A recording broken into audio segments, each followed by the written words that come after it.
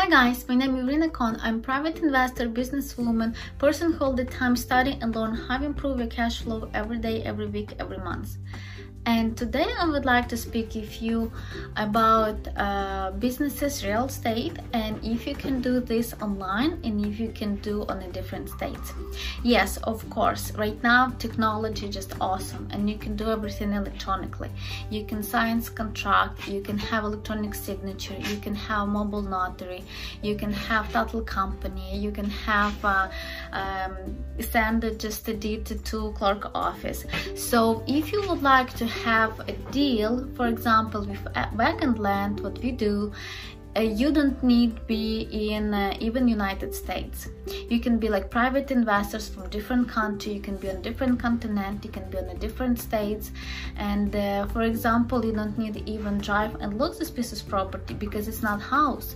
You don't need to open any door, you don't need to up anything, and it's make life easy. So if you would like to have real estate, you can have everything electronically and you can be on a different even states. Because for example, if you live in Florida and you would like to buy a piece of property in New York, I don't think you will be enjoyable to fly in New York. Of course maybe you like to New York, but if you would like to fly and this look pieces property for 5-10 minutes and spend so much time and money for airplane ticket, I don't think it's a great idea. Or if you live in Hawaii and you want to invest in Arkansas, so everything you can find and search information online. You can have title company, you can have notary, you can have electronic signature, you can have electronic contract, you can have cashier check, normal check, wire transfer, PayPal.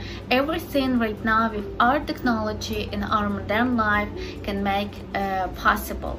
So it's possible to live in different states and invest and buy real estate in different states.